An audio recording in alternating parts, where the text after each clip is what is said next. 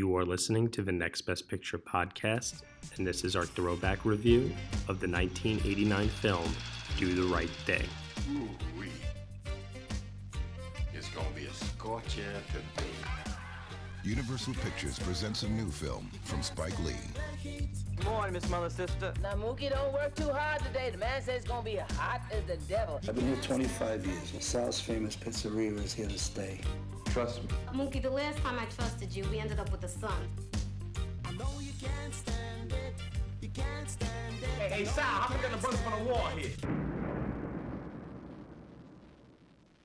You want brothers on the wall? Love. Get your own place. You can do what you want to do. What'd I tell you about that noise? What'd I tell you about them pictures? You talk to him, brother. Talk to him. You the man. No, you the man. No, you the man. No, you the man. The first time you turn your back, boom, right here, man, in the back. Y'all take a chill. You like to sign a petition to boycott Sal's famous pizzeria? Hear me, what you ought to do is boycott that no-good barber that messed up your head. And that's the double truth. Fight the power. Fight the power. You know, deep down inside, I think you wish you were black. Who told you to step on my sneakers? Who told you to walk on my side of the block? Who told you to be in my neighborhood? I own this brownstone. Who told you to buy a brownstone on my block, in my neighborhood, on my side of the street? I can't even hear myself think! From Spike Lee, director of School Days and She's Gotta Have It. Good people, please. If we don't stop this and stop it now, we gonna do something we gonna regret for the rest of our lives. Doctor, Come on, what? always do the right thing. That's it? That's it. I got it. I'm gone. All right, everyone, you were just listening to the trailer to Spike Lee's film from 1989, Do the Right Thing, and the story is as follows. Salvatore is the Italian owner of a pizzeria in Brooklyn. A neighborhood local called Bugging Out becomes upset when he sees that the pizzeria's wall of fame exhibits only Italian actors. Bugging Out believes a pizzeria in a black neighborhood should showcase black actors, but Sal disagrees. The wall becomes a symbol of racism and hate to Bugging Out and to other people in the neighborhood, and tensions rise on the hottest day of the summer. The film is starring Danny Aiello, Ossie Davis, Ruby Dee, Richard Edson, Giancarlo Esposito, Spike Lee, Bill Nunn, John Turturro, Rosie Perez, and John Savage. It is written and directed by Spike Lee, and joining me for this special throwback review, I have Josh Parham. Hello, hello. Josh, this is quite a whole hell of a lot of movie. That it is. I mean, we talked about Lawrence of Arabia a few weeks ago, and that film is, like a 4-hour epic, and at half the length, I feel that in this, there is just as much content to cover. Oh yeah, it is a movie that is talking about a lot of different things at the same time, but doing it in very, very interesting ways. It is oh God, it's such a great movie. It's coming up on its 30th anniversary next year. It has withstood the test of time. And we're reviewing it because this was actually voted on by the fans of Next Best Picture on the polls for our throwback review, which was tied to BlacKkKlansman, which is coming out in a few days. And BlacKkKlansman has been hailed as Spike Lee's best film in years. Probably, I would say, most people would say, since Inside Man, I guess? Yeah. That would probably be, I guess, his last agreed upon good film. But I mean, I really like Chirac, though. Chirac is an interesting movie. It doesn't really hold together as a complete work, but there's kind of moments and themes running through that film that are very interesting to talk about. Yeah. Well, Spike Lee's always been a controversial filmmaker. He's always never been afraid to express himself through his work. And this film very, very much expresses the racial tensions that were occurring in not just New York City, where the story takes place, in Brooklyn rather, but across the country as a whole. It was a film that was meant to be a social commentary And it does it in a very, very unique way. But what's been the most interesting aspect about Do the Right Thing is that, like I said, coming up even on 30 years, it's both very interesting and very sad at the same time that it is still as relevant as ever. Yeah, that is the amazing thing about watching this movie is you're looking at it and so many of the things that it's discussing and talking about are, very much applicable today. And it's what makes the movie so fascinating, but it also does tinge it a bit with sadness that a movie that's almost 3 decades old at this point can still be that relevant in so many aspects that you'd hope we'd had evolved beyond by this point. Yeah, I mean, the film at the end dedicates itself to 6 victims of police brutality, and it's, you would hope that a film like this, with as much conversation as it has created, I'll admit, New York City is definitely a different place than it was in 1989. Brooklyn is definitely a different place, and that I do believe that on the whole, things have gotten better, but we're still not out of the woods yet in terms of race relations, and there still being, unfortunately, police brutality and, in many cases, murder towards Black people in our culture. It's something that also, with the invention of the internet, has gotten a much, much bigger spotlight put on it because of how widespread the news can become. Whereas I do feel that many people, a lot of blind and oblivious people, probably saw this film and had their eyes opened to these issues that were going on in ways that they maybe didn't even think about before or know what was actually taking place. Oh, absolutely. Technology today has basically allowed these communities to document these types of actions that have been happening for so long, and now it's everywhere in the culture that we pick up on it. But back then in 89, nobody had cell phones. You couldn't really showcase it as much. So you had this movie come out that just really kind of shoves it in people's faces about what it's like. What is this perspective really going through? And it's radical. And it's honestly, it still feels radical even to this day, but you can only imagine what that must have been like, for audiences in 89 who had never been exposed to something like that before.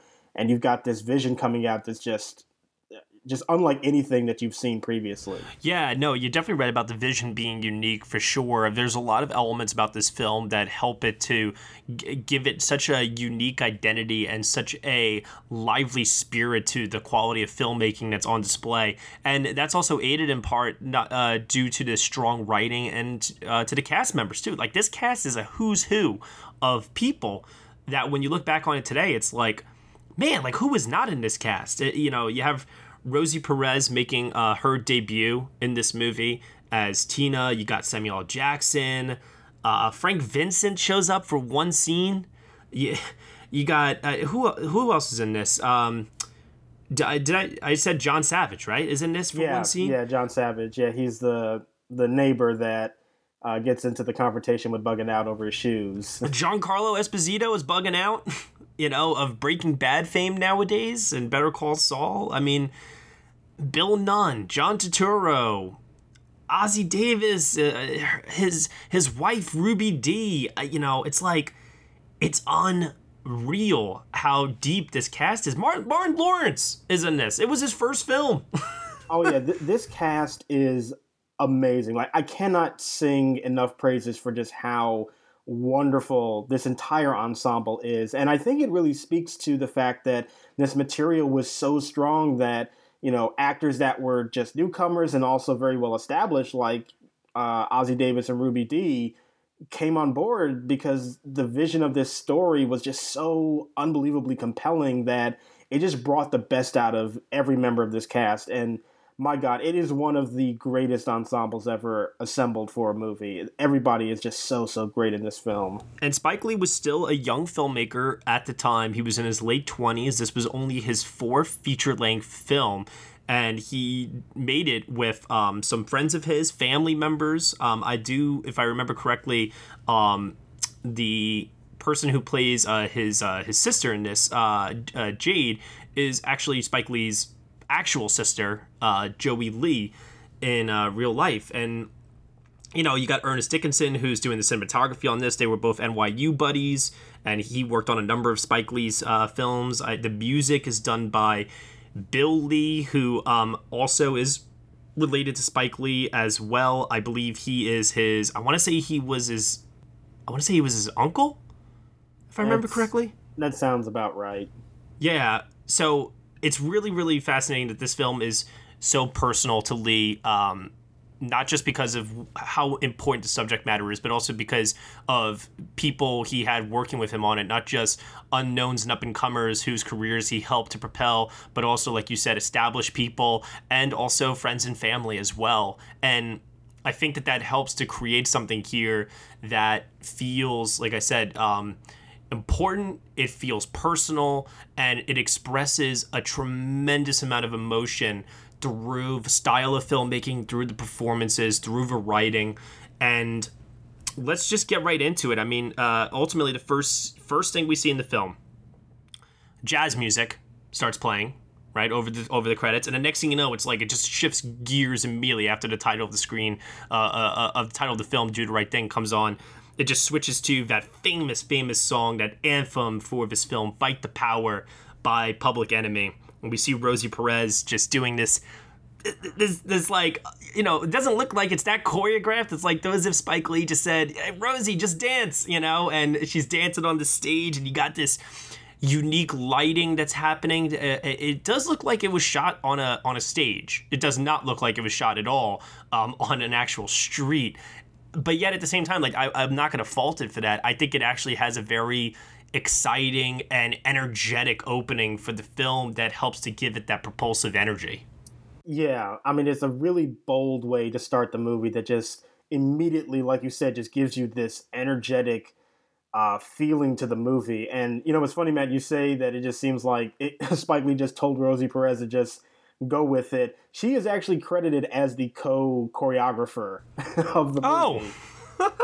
So okay. It does seem like they probably had somebody in to just sort of give her the kind of outline, and then she just improvised. So you definitely just feel her natural energy just pulse all the way through that opening scene. And yeah, it's a very interesting way to start it, but it just really gives you the sense of energy that you're going to get out of this movie just right away. It makes that statement right up front.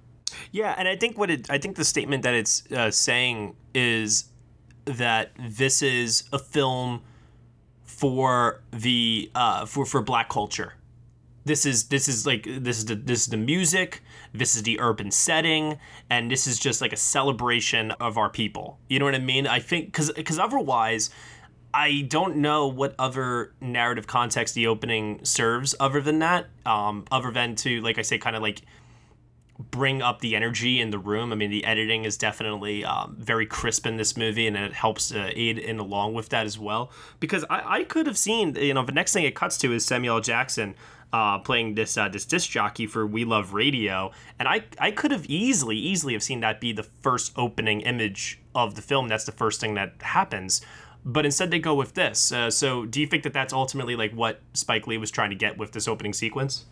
Yeah, I think the opening is really just like to establish a mood. You're right. The movie could have very easily opened without that sequence, but I think what it accomplishes is just really setting up the kind of feeling that you're supposed to get out of these characters, out of this situation, and also establishing the theme song to the film, essentially, and knowing that theme is tied very much into many of the discussions that are going to be taking place in the film. And I think it just sort of sets you up, gets you in the mood for what you're about to see. Yep. So we're introduced to a number of different characters then that live on this Brooklyn block.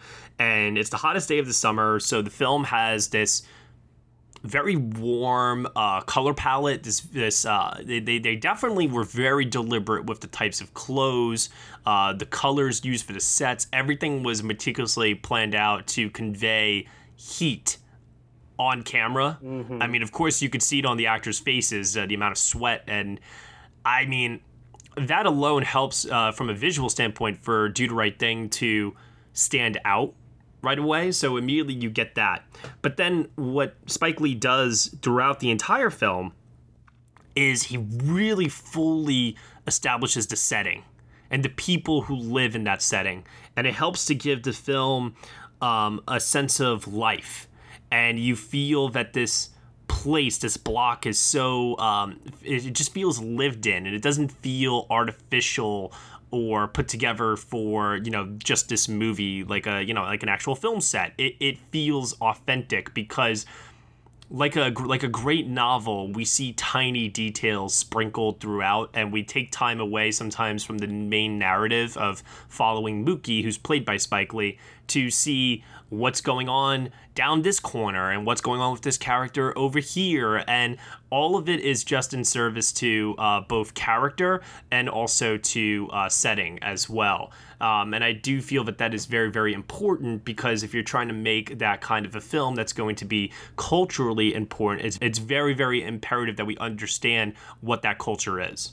Oh, absolutely. And you're right. It does feel very authentic, but at the same time, it does also feel very deliberately stylized too. You mentioned the clothing that people wear and the cinematography having all these warm tones to it. It definitely feels very meticulously designed, but it also doesn't feel like they just shot this on some studio backlot. It feels real and lived in, while also being very indulgent in this artistic element that just, even that helps to elevate the movie's themes and what it's talking about, and just overall makes it just even that much more impressive.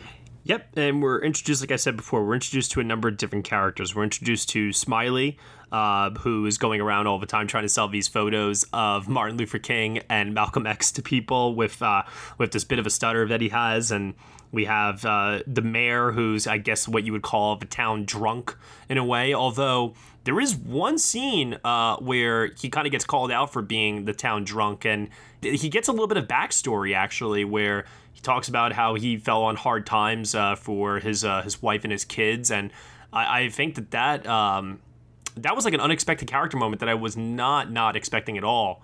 That helped me to have a lot of empathy for that character, who in many ways acts as actually the moral compass for a lot of the film's tensions and moral quandaries it ends up in, especially later in the film.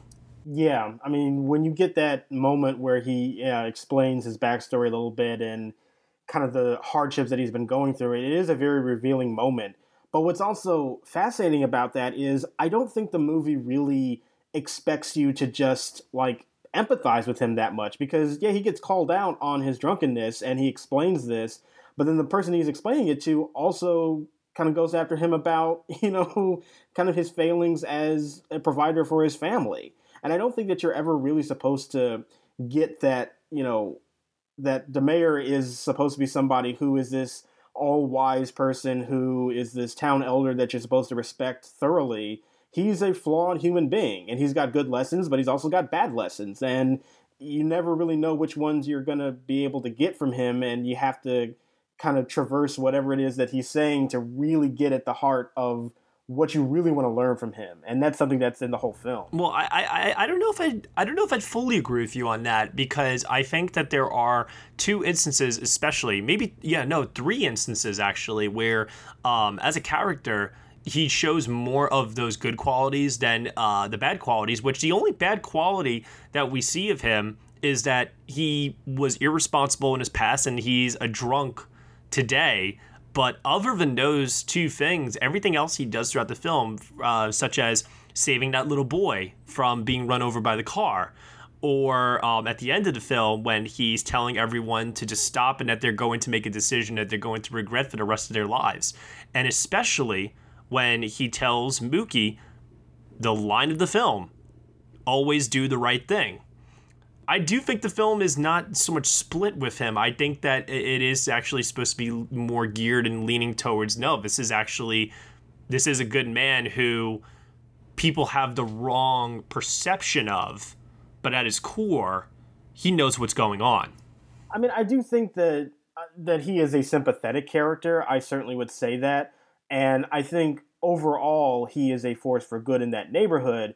But I think that when you especially get that scene where he's confronted with, kind of his decision in his past, I just think that the movie is telling you that this is a guy who is good, but he's not perfect. And, even when he says, always do the right thing, well, he doesn't always do the right thing. The guy who's telling you the moral of the movie, it doesn't always live up to that himself. And I think that is where I find it to be most interesting, is that, yes, he is overall a good force, but he is not a completely benevolent element to this neighborhood, and that's something to always remember about the world around you. Hey everyone, thank you so much for listening to our throwback review of Do the Right Thing. However, this is a preview of the full review, which can be listened to if you subscribe to our Patreon channel for a minimum of $1 a month. Just head on over to patreon.com, type in Next Best Picture, subscribe there, and you get this review along with other exclusive podcast content just for our Patreon subscribers.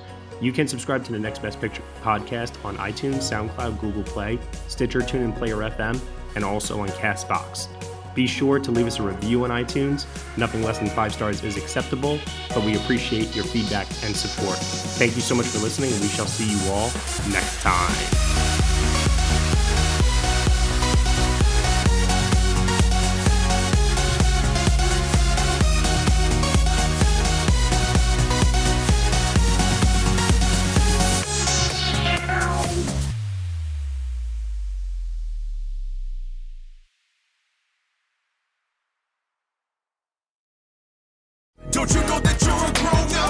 I'm a grown-up. Me too. Yep, me too. But these days, being a grown-up can really suck. Luckily, we're grown-ups who grew up in the coolest generation. We had video arcades. And also some of the best TV and movies ever made. We lived the origin of awesome consumer electronics. The list goes on and on. Yep, Generation X. Exactly. And we're Gen X grown-up. Every week, the Gen X Grown-Up podcast explores media, tech, toys, games, and more from both yesterday and today. Through the eyes of Generation Xers who absolutely love that stuff. You can find us on iTunes or wherever you get your podcasts. Or find us on our website, genxgrownup.com. All right, you think that was good enough? I hope so, man. I'm tired. Who listens to a promo on a podcast and then goes and listens to a different podcast? Right. I've never done it. No. Right.